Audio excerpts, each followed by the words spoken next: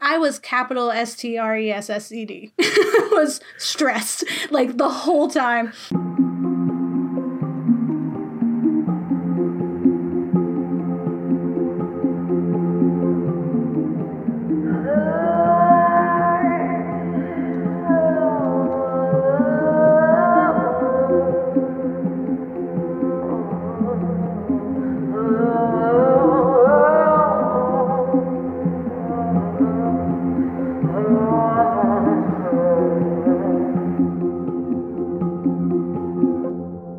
Hi, I'm Gabe. And I'm Kat. And we're the Ghouls Next Door.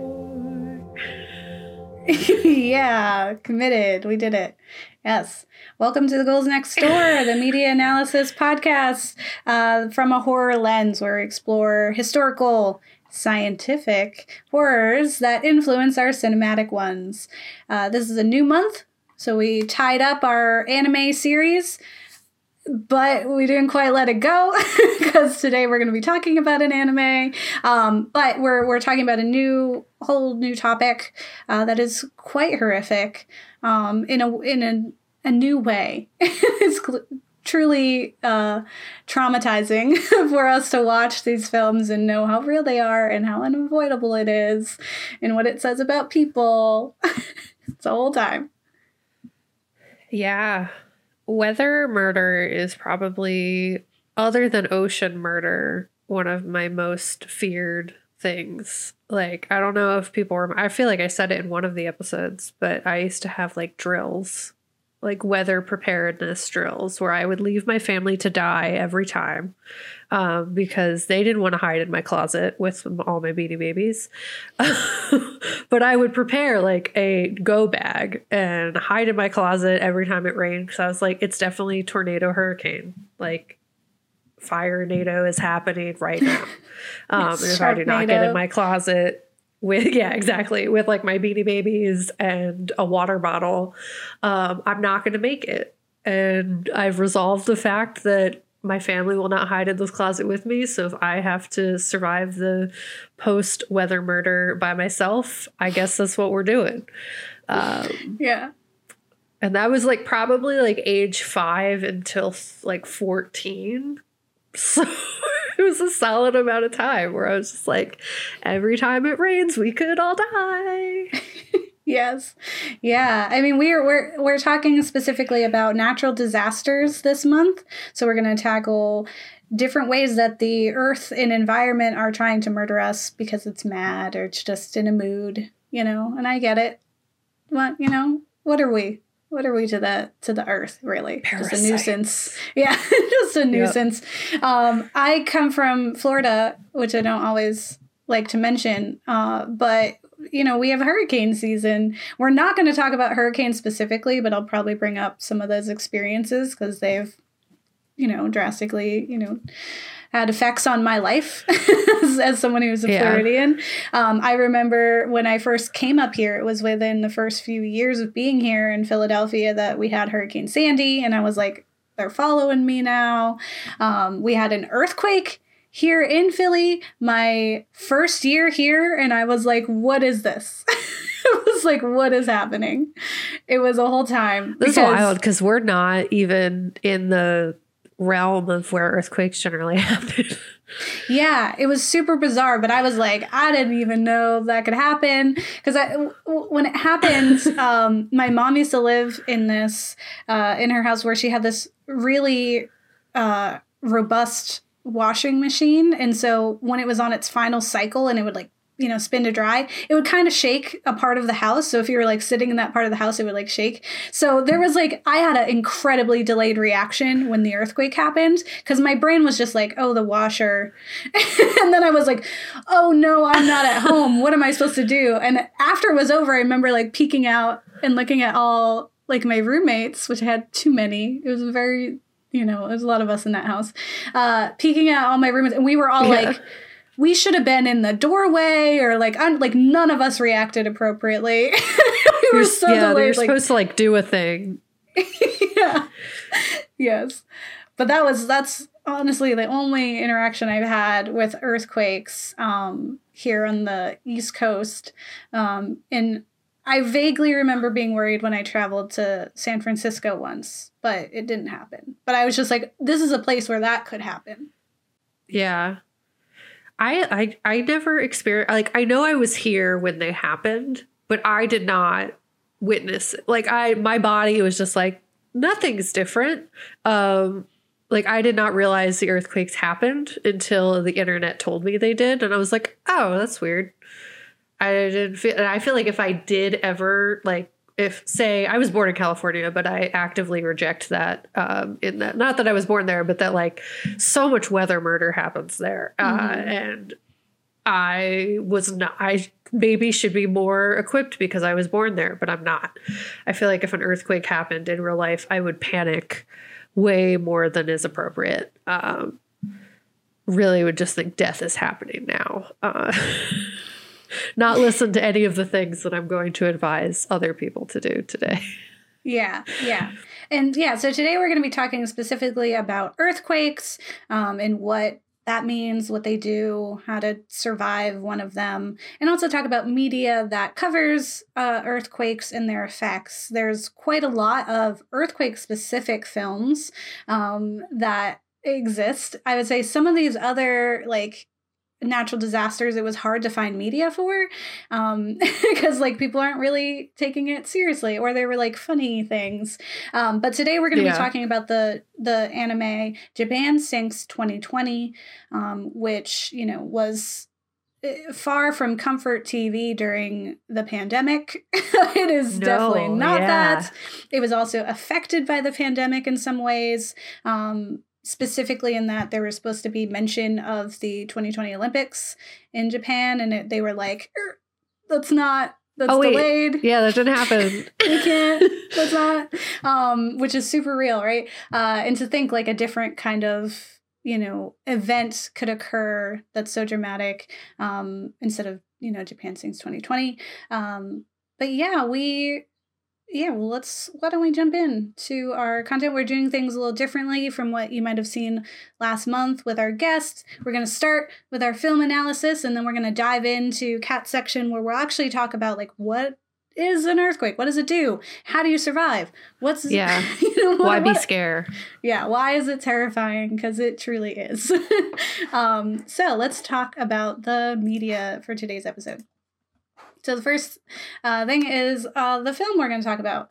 An earthquake in New Orleans opens up a series of fissures around the city. A family discovers there is a greater danger at hand. A species of giant, fire-breathing spiders has evolved deep underground, and the seismic activity has awoken them from hibernation and allowed them to cause mayhem on the surface. That's not Japan Sinks 2020. That is Arachnoquake, which is absurd.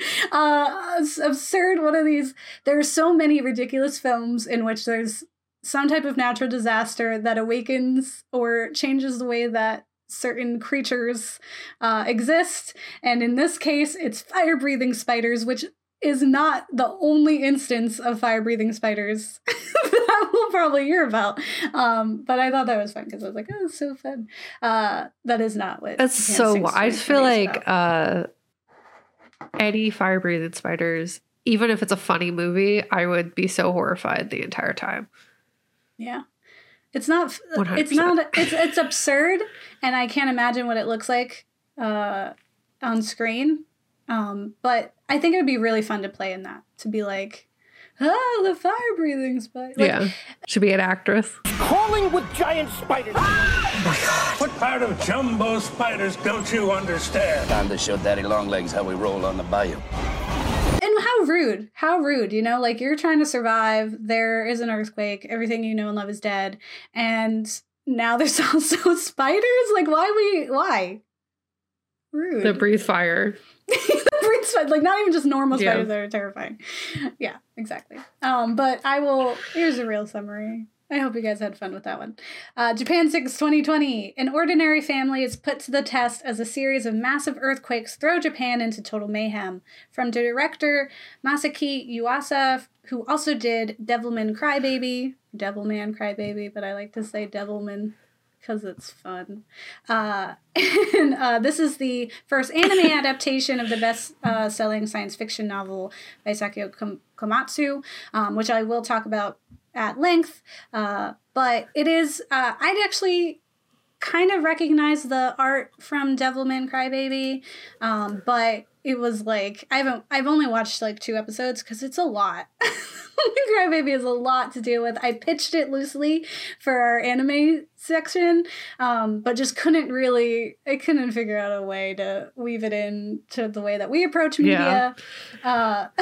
But it's fun. And this is like so different from that in the way that like it's more realistic in the way that the art is happening, because Devilman gets really weird. Like there's those really strange like body movements and the way that, you know, the body is portrayed. It's kind of body horror in a lot of ways. Gotcha. But he, you know, he also took on this, which is based on that. It's one of many adaptations of the novel by Komatsu. So this is a rather heartbreaking anime that cuts to the heart of the effect of natural disasters on people. Kat like offhandedly mentioned, she actually spoiled in an earlier episode. I don't remember which one it was, so I'm sorry for anyone who did it. She spoiled something. That's real. That sounds like something I would do. In like episode 2, I think it was, where you were like, oh, and then this thing happens. And I was like, what? And so when I watched it, I knew that was going to happen, but I was still absolutely just like, that is so rude. Devastating. This is the way this happened. Yeah. Like, you cannot do this to me. It's really, like I said, heartbreaking, and you feel really intimately connected to the family, and it's an honest portrayal of what happens during that I felt was really authentic, because, you know, a lot of the times in disaster films, we spend a lot of it like running from the thing, or the majority of it, like next week we'll see, is like people avoiding the truth, and then it happens and it's like, oh, you know, and we only get like 5 seconds in the trauma. Whereas this, because it's a TV show, it takes a lot more time. We can spend more time with the characters, and the fact that it's still going, like it's not just one event, it's several events, and they all have like these repercussions and other things that come from it, like earthquakes are the cause of like everything. So there's this bigger thing that's happening. So we get to spend a lot more time with our characters, dealing with a lot of the trauma surrounded with it, which is super authentic and great.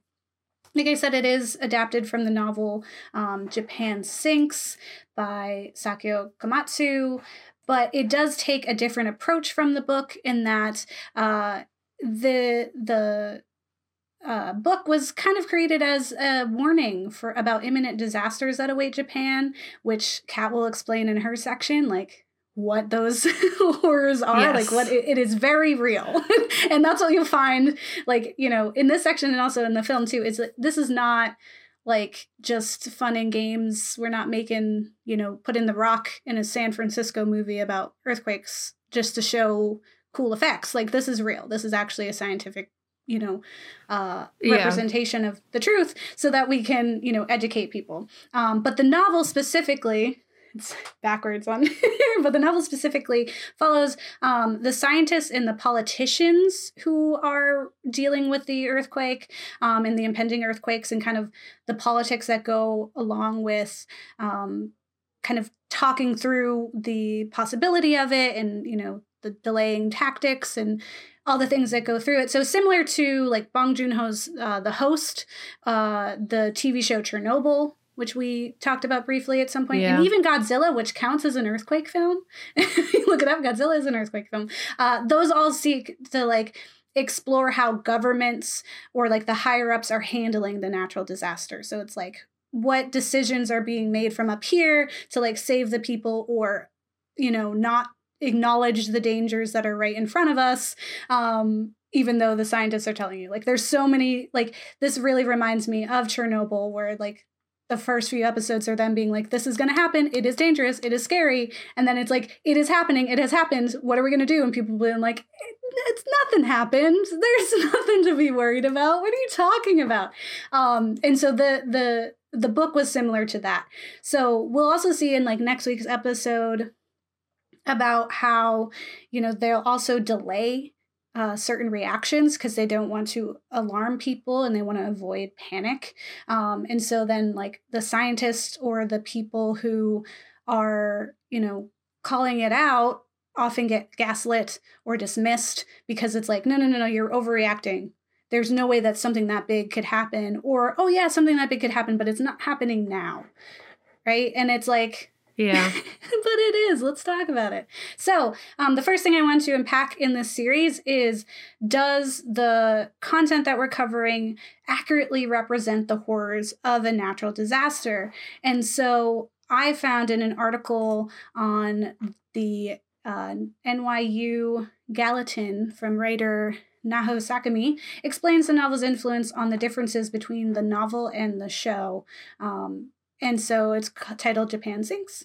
And in it, it explains that Komatsu's novel was actually really timely in that it served the purpose of informing the public of the very real threat of an impending earthquake.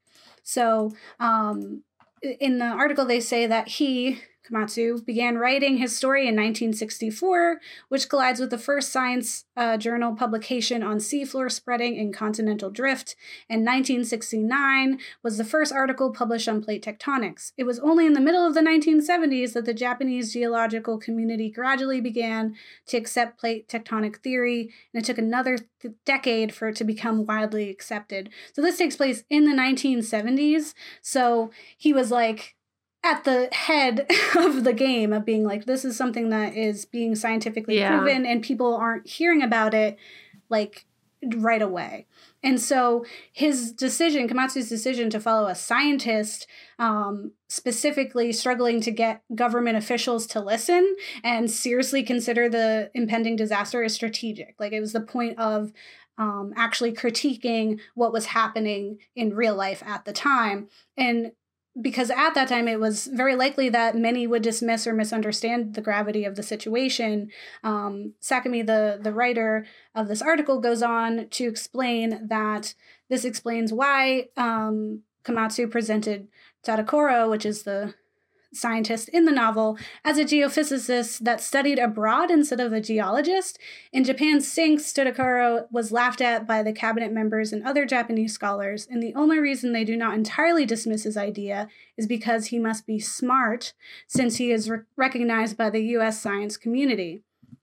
Japan Sinks presents real-life conflicts and differences in scientific understanding. In terms of the general public's understanding, Japan Sinks must have played a huge role in spreading the knowledge of plate tectonics through millions of copies sold and viewed in theaters. So as far as like, all of that is to say, is this accurate in its representation? Yes, because the whole point of it was to inform the public about this natural disaster in a way that would be understandable for them. So yes, it was being in scientific journals, but there was a different way to show that, get that information to the public, as well as, get ahead of any kind of pushback to be like, government, if you're going to push back on us about what we're showing you, we already predicted that you were going to do that in this book.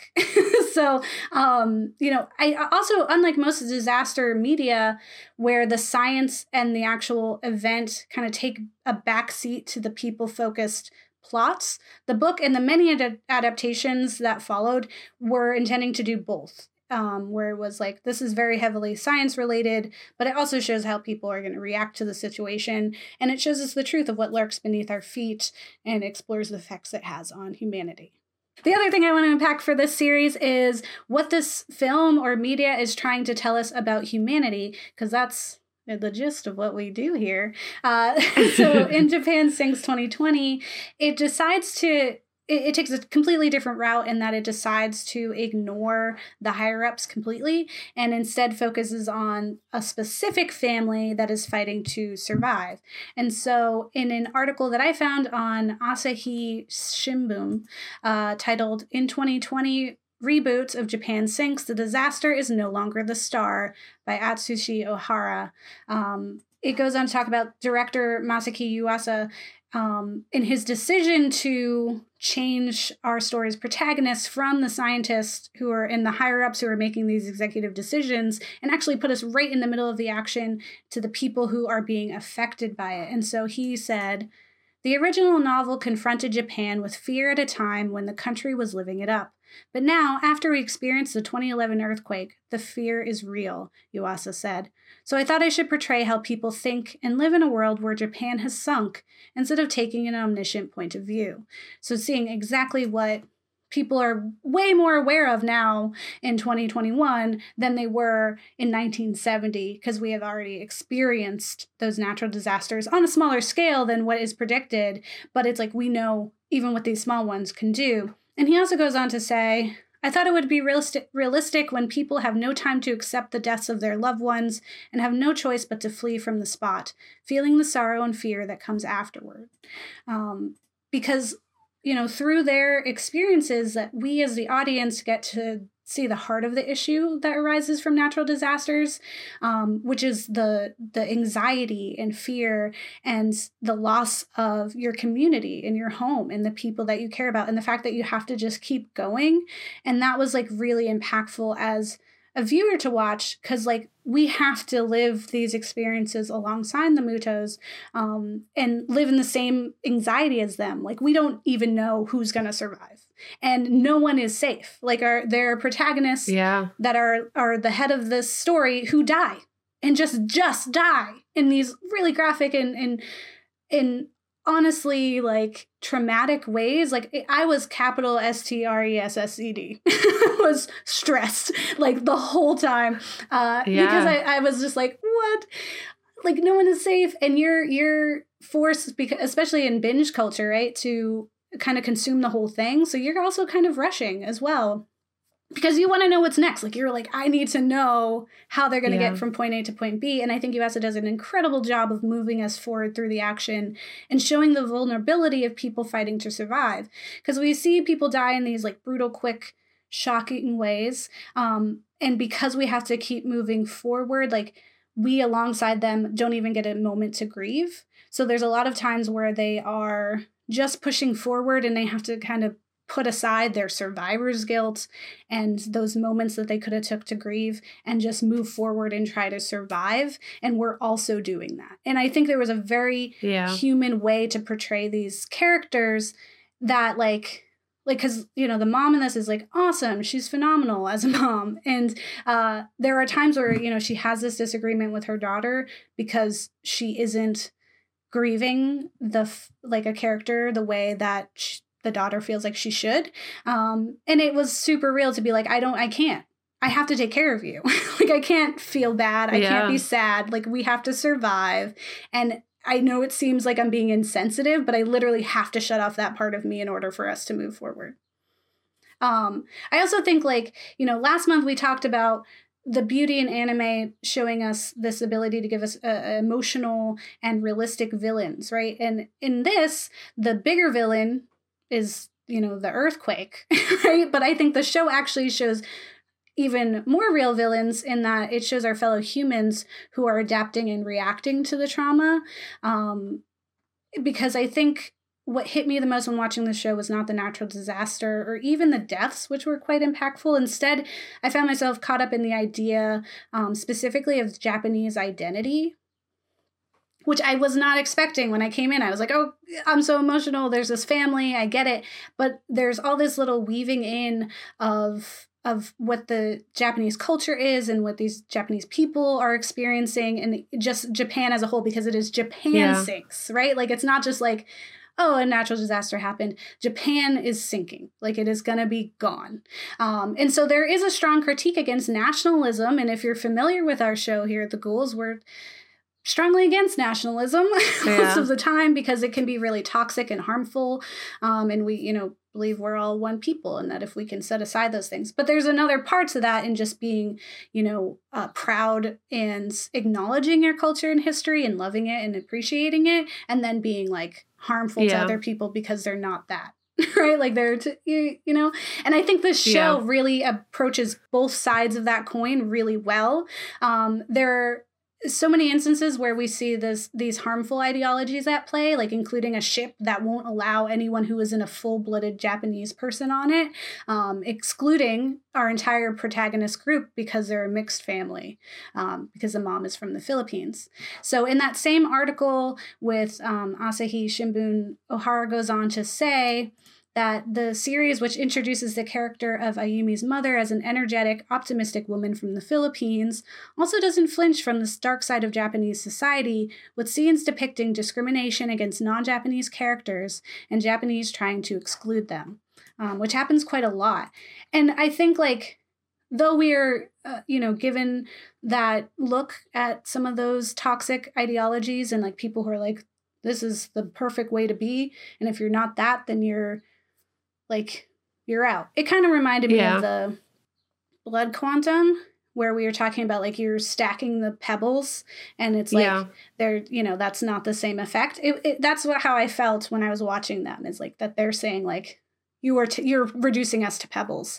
But we also see a critique on the loss of Japanese culture and pride, specifically with the character Go, which is the youngest member of this family, who's like this little nerdy boy who loves social media and technology and is really appreciative of Western culture and has aspirations to leave Japan, and it has all these, like, offhanded comments about how Japan is, like, not that great quite often, and, like, he just doesn't like it. He's also mixed, and so he probably has some effects from people that, like, off screen probably had to deal with that as well.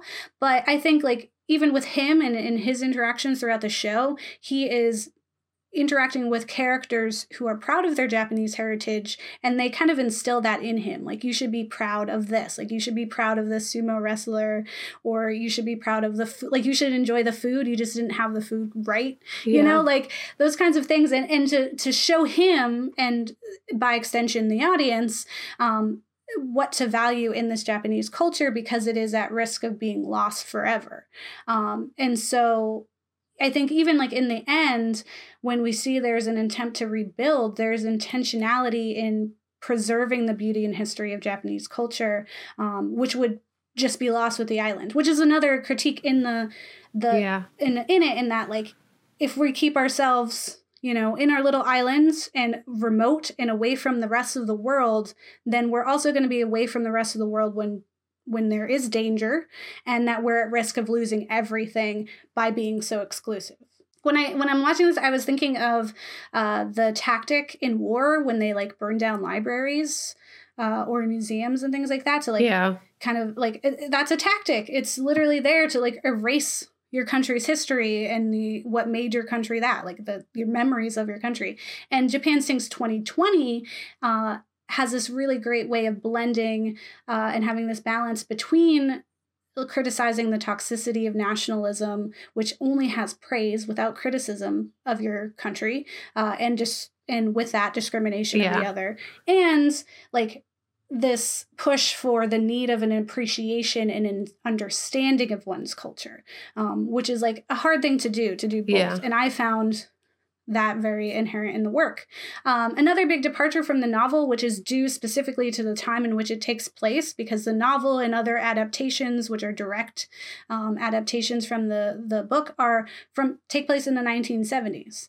And this takes place in 2020. So, of course, there's going to be a difference. The big difference is that they use social media and technology as a means of connecting people. So we have a character who quickly becomes a favorite, I think, who is a YouTuber. Right. And he's like, I was wary of him. And he was a big surprise being how smart and fun and sweet he was, because not to generalize, but people often associate YouTubers with culturally insensitive brats who kind of exploit other countries for clout. Think Logan Paul when he went to the Aokigahara forest and recorded some really sensitive things there with no understanding of the culture. Whereas Kato in this show has an intense appreciation for Japan and the other places that he visits, even more so than Go at times, where he's like, you don't even know how amazing your country is. And I'm going to tell you, because as an outsider, I can see that. You know, I can see what the beauty is because I don't have that. You know, and also simultaneously being like, here's some things from where I come from. It's beautiful and great, but it's not the only thing. Like there's beauty everywhere. And I think that was really amazing. He was like a breath of fresh air during this. I was like so worried. But technology plays a really important part in this in keeping people informed and connected. So videos and photos are used to preserve Japanese culture and history, but are also there to hold the memories of the people that we lost and kind of recreate them. Like we talked about in one of our apps episode about resurrecting loved ones through technology. It's like we put so much of ourselves online and in these photos that we can preserve life in a way. Like we can revisit people we care about in this very unique way using technology. But on the other side of just preserving memories, it's also used as a form of information gathering. So people use Twitter and other social media to get information of what's happening around them so that they can make decisions to communicate with one another and strategize towards survival. Because it's like, okay, the left of this island is danger. That's what they're saying on Twitter. Oh, we're getting news that we should go to X location because there's someone there. And the only reason they can do that is because they have social media, which is phenomenal. And it's like, again, that's only going to happen with the fact that it exists in 2020. Another article that I found, or well, actually Kat found, thank you, Kat, is on Thrillist, and it's titled Netflix Disaster Anime Japan Sinks 2020 is the Perfect Metaphor for This Bad Year. And it is by Campbell Campbell. And in it, they explain that by the end, the show's critique of Japanese nationalism as the real doom of Japan is crystal clear. The archaic desire for isolationism and purity not only meaning death in the short term, but in the long term too. The series posits that without connection, there is no memory, and without memory, death is truly the end. A lot of that memory is enabled through digital technology, which here mostly exists as a way of personal connection, remembrance, photos, and videos becoming loaded with meaning and history. Especially in a time where a lot of people are holding together through the usage of such digital communication, Japan Sinks truly hits home. And that's to speak to the fact that we're currently living in a time where we're all connecting to one another because of technology and are able to do this virtual thing. Like people are not in my face. Kat is not in front of me, but she is in the way that we're able to be close to technology. But I think overall, though this is taking place 50 years after the original media, the horrors of an earthquake destroying Japan, threatening to erase its history and culture and the impact it has on human lives hasn't changed much at all. Like the bear, like that bear part of the story is still very much there. It's just how do we react? What do we find more important? What can we do to change it? How can we continue to find hope? And, you know, I think the powers that be are still more likely to dismiss and delay information to avoid panic. That's just kind of what comes with that. And I think mostly is that this media, the Japan Sinks 2020, is doing the same thing that the book sought out to do, which is be used as a tool for education. Only this time, it's not just the scientific and political horrors, but also the personal ones. And I think what we can learn from this anime that the novel and other adaptations missed is that humanity can prevail and that there is hope and we can support one another and grow and rebuild it. Because we have that technology, right? Because that's what they use in the end is like, we can replicate what we lost with the historical, like, like the feeds. Like we're using everyone's social media to recreate what this place looks like. Like we wouldn't have that in 1970. So I think that's one thing that's like super hopeful and cool. And I really loved about it. Yeah. I mean, it's also like interesting. You have like this, the science really plays a part, and then like there is a way, as you said, to like preserve it. But that I was when you're talking about Twitter, I was really thinking about how like during the protests, Twitter and like Instagram were used as like ways to communicate. Roads that were like blocks that were safe, like that didn't have heavy police presence, and that it's all very like quick and live, so you're able to really track where things are going. So that's, I mean, outside of your phone battery dying, like it is a really useful tool in disaster or emergency scenarios to really like stay connected with what's happening. And that's both positive and can be really overwhelming, as I think like you and I can both attest to from the start of the pandemic. Like I would spend hours looking at articles on updates on like what's happening. But that became like kind of like obsessive. Yeah, exactly. But it can become kind of obsessive when you're dealing with like the shock of the initial issue. But yeah, this media does a really good job at showing it, and was really stressful. It made me cry more than once. Yeah, I cried. I legit cried. I was like, this is so... I had to take breaks in between certain episodes and like put in something happy for a minute, because I was like, whew, I think after like the one episode that you spoiled, Kat, we actually took like, I want to say several weeks before we jump back in, because I was just like, I don't know if emotionally I'm in a good place to watch this. You really have to be prepared for sadness. Yeah, it's very heavy. It's definitely very real and very heavy in that like the tragedy is very human tragedy. Like, and death happens as unexpectedly as death happens in real life. And when characters are lost, you kind of just have this like, the show does a really good job, as you were talking about, like showing how like you don't even get a second to fully grasp the loss that just happened, and you just kind of have to keep going. But what I'll get into in my section, which is definitely very real, is that there's definitely this underlying thing where it's like the government, did they know that this was going to happen? Did they, like, I think that's like the theme of the book, is like the government kind of dropping the ball on this earthquake is going to happen. Are we preparing for it adequately enough?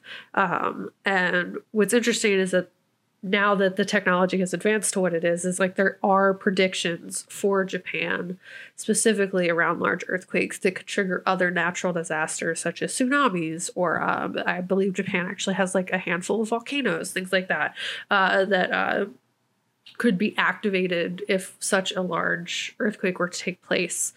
So I guess I will get into what I was going to talk about, which is, what is an earthquake? I feel like I always knew the answer to this, but I didn't know how to eloquently explain it. So we're going to thank Michigan Tech for their helpful information on earthquakes, called Why Do Earthquakes Happen? And it goes on to say, earthquakes are usually caused when rock underground suddenly breaks along a fault. This sudden release of energy causes seismic waves that make the ground shake. When two blocks of rock and two plates are rubbing against each other, they stick a little. They don't just slide smoothly. The rocks catch on each other, the rocks still pushing against each other, but not moving. But after a while, that not moving builds up pressure. And when the rock breaks, that's when the earthquake occurs.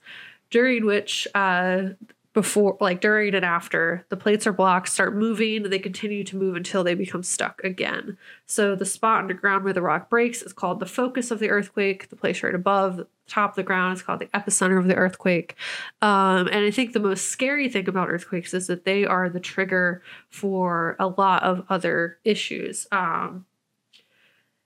They are also have the capacity to be man-caused. So if like with drilling or interacting with the spot or the fault of the tectonic plates, if people have explosions underground, this can trigger seismic activity. We'll talk about this more when we cover the wave next week, but there is ways that humans can interact with these underground explosions, such as like, I guess if we have mines, if they collapse, roof of walls collapse, that can trigger like underground seismic activity. Not to the same extent of tectonic plates causing it, but it can also trigger it. And especially in areas that are coastal, like most of Japan, that can result in really like dangerous things. So why do earthquakes happen?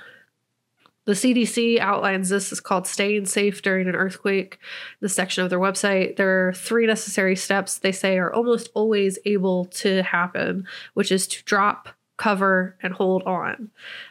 They do go on to like kind of outline instances where this isn't a thing, specifically if you were outside, I believe in like tall buildings, stuff like that. But they outline that on the CDC website if you are interested. But essentially the drop down onto your hands, knees before the earthquake knocks you down. This position protects you from falling, but allows you to still move if necessary. Cover your head and neck and your entire body if possible underneath a sturdy table. We actually see this shown in the anime when the son hides under he tries to. He was in the hallway and he rushes to the dining room table to hide underneath so that nothing can fall on his head. Hold on to your shelter or to your head and neck until the shaking stops. Be prepared to move with your shelter if the shaking shifts around. There are instances where this is not possible. We kind of see in the anime that the daughter, she's in a room filled with lockers. There's nowhere to hide underneath. All these things kind of like fall onto her because of the magnitude of this earthquake. So there are some instances where, unfortunately, there's no real good thing you can do other than just try to hold and protect yourself as best as you can and hope that you're okay at the end of it, and then afterwards trying to find somewhere safe to go. But if you are interested, if you have a deep seated fear of earthquakes, and as I like to call them, earth shake murder, is one of the many ways that the earth can attack us. You can go to the CDC website and kind of learn more. But why does Japan make a lot of earthquake and natural disaster films? It's actually pretty spot on. To put it simply, it's because Japan experiences a lot of natural disasters, and it is situated in an area called the Pacific Ring of Fire, which is a string of volcanoes and site of lots of seismic activity that surround the edges of the Pacific Ocean. Pacific Ocean, not Pacific Ocean. Oh my gosh. It's to be expected that living in such an area would influence the media being created. According to National Geographic, roughly 90% of all earthquakes occur in the Ring of Fire, and the ring is dotted with about 75% of all active volcanoes, which I thought was terrifying on Earth. Being situated in this ring makes adapting to these kinds of natural disasters a part of everyday life and necessary for survival. In an article titled "Tokyo will probably face a massive earthquake in the next 30 years. The only thing they can do is prepare," written by Jake Sturmer and Yumi Asada. They go on through some of the many earthquakes Japan has experienced over the years, but also the very real risk that Japan is situated in with a large earthquake taking place in the next 30 years. It goes on to highlight the Tokyo Yokohama area, which is known by the Swiss Reinsurance Company, by far the most earthquake-threatened area, with potentially more than 30 million people affected. With this looming risk, the government has modeled potential impact of various earthquake scenarios, mostly with the understanding that thousands of people will die, and even more without preparation. So kind of the impact of these earthquakes will very much depend upon the preparation that takes place for the earthquake itself, but also the imminent threat of tsunami after said earthquake. Because once the seismic waves are released, it can affect, as we'll talk about next week, the impact of tsunamis. I said earlier, I've never experienced an earthquake firsthand. I believe the one that happened in Pennsylvania, I was in a car or asleep, and I did not know that they happened. And I still to this day have not felt the effects of an earthquake myself. And I will say it is 90% of the reason I'm like, no, I don't need to live in California. I don't want to know what that is. I don't know what it is. like I'm very scared of it. And there's definitely many times I'm like, why on earth would anyone live under constant threat of weather murder? Like, I very much relate. I was like, humans used to be nomadic. I don't know if it was to avoid weather murder, but I feel like that was definitely a part of it. So in an article titled "Japan's Fantasy Films Act as a Buffer Against Reality in the Natural World," written by Thomas Santinel, he actually highlights Hayao Miyazaki, who does Spirited Away, Ponyo, a million other amazing films. But he kind of outlines why my fears are kind of silly, in that like this is stuff that happens naturally in the world. So in this article, he quotes Miyazaki saying, "There are many typhoons and earthquakes in Japan. There's no point in portraying these natural disasters as evil events. They are one of the givens of this world in which we live. I am always moved when I visit Venice to see that in this city, which is sinking into the sea, people are carrying on regardless. It is one of the givens of their life, in the same way that the people of Japan have a different perception of natural disasters." While that did not make me think like, hey, right now, I need to like adapt to weather murder at any point. Like, it is very true that like this is a natural thing. This is something the Earth is going to do with us or without us. Like, we are not the deciders of what the planet is going to do, and trying to manipulate the planet is not going to result in victory for us. Like, all that we can really do is prepare and adapt around these scenarios. And you kind of see in the anime that like sometimes it's gonna happen, like disaster's gonna happen regardless. If the government knew about the fact that Japan was going to sink, should they be preparing the population more? Yes. But you also have this idea that like panic and quality of life, if you're constantly terrified of these things, what would that be like? But I think it's really interesting the perspective that Miyazaki presents, because it's honestly very real that there's a resiliency and like strength in humanity to adapting to these things. Otherwise, we would not still exist in this world without this kind of resiliency that comes from just adapting constantly to the way the Earth keeps changing.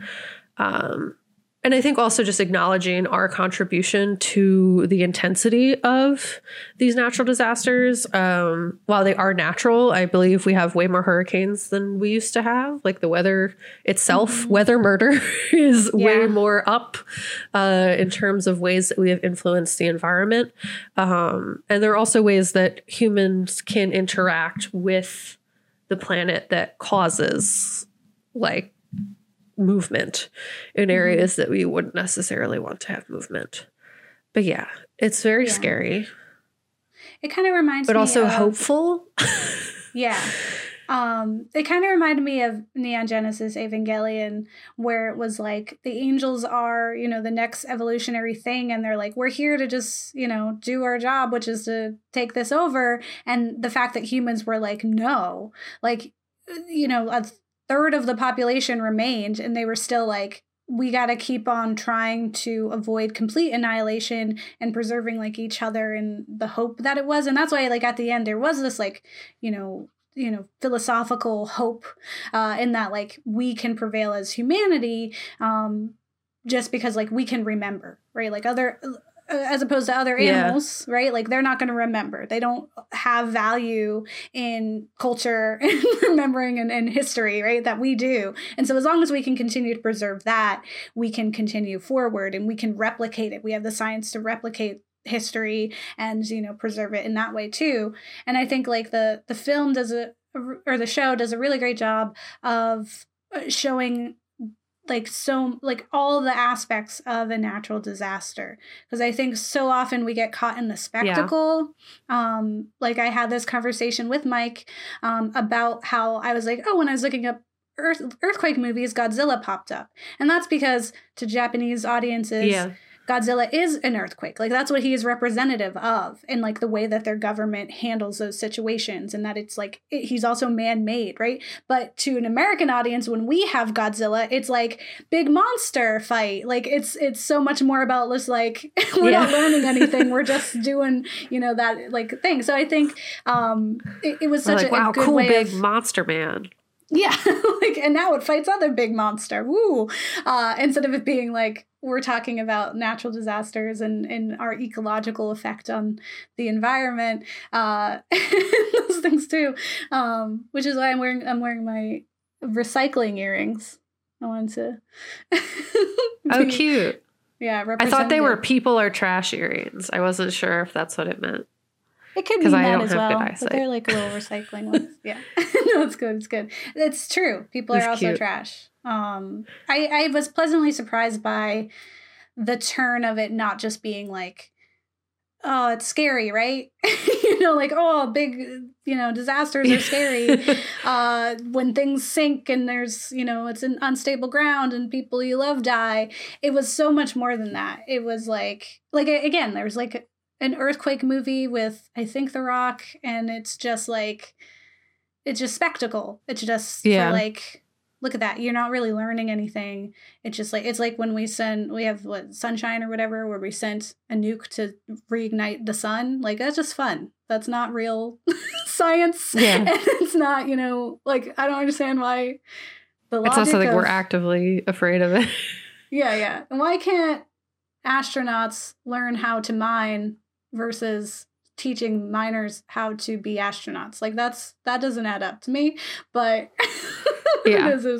And the other thing I watched that made me think of this when you're talking about man-made interactions is a film we will not cover probably because of Kat's like fear of the ocean, Underwater, with Kristen Stewart, because they're mining. The whole thing is that they're mining and they cause this they awaken things and they cause disasters, and the whole thing was this piece against the propaganda of, you know, natural gas, like, you know, us using our resources and destroying our planet, with, you know, like, it's also stressful, like, fast-paced action film, but that was also, I was pleasantly surprised because I was like, whoa, this is like BioShock. Like, this to me is like, we are subliminally talking about like propaganda and like big gas, you know, like, and also there's monsters here, and the underwater is scary. Why would we be there? The ocean is so scary. You were live tweeting me while you watched that, and I was like, in no world ever would I want to watch that film. That same goes for Poseidon. Yes. I just don't think I could do it. I don't think my brain has the capacity to not immediately dissociate as that movie begins. But it's real. I feel like people feel like humans feel like they are the hottest thing on this planet. You know what I mean? Like they're the doing it. They're like, the planet will do what I want kind of deal. And it's like, the planet's been here. Shut up. It's like, and when it's gone. I think it's like, too. Yeah. And it's like sad because disaster, I mean, is what disaster is. It's devastating. You know, you have people you love who are dying, but that at the same time, the planet is doing what the planet's gonna do. Like, it's doing it. You know what I mean? Like, it's gonna murder all at once because it was here first. Mm-hmm. It is a giant, horrific murder beast, and it's going to do what it wishes. And we are either going to survive said things or we won't. And the world will go on. And it's sad as all get out. But the planet decides. The planet is the hottest thing on this planet. You know what I mean? It's not us. Mm-hmm. We're not forever. Eventually humans won't be anymore. And that's just going to be a thing. Yeah.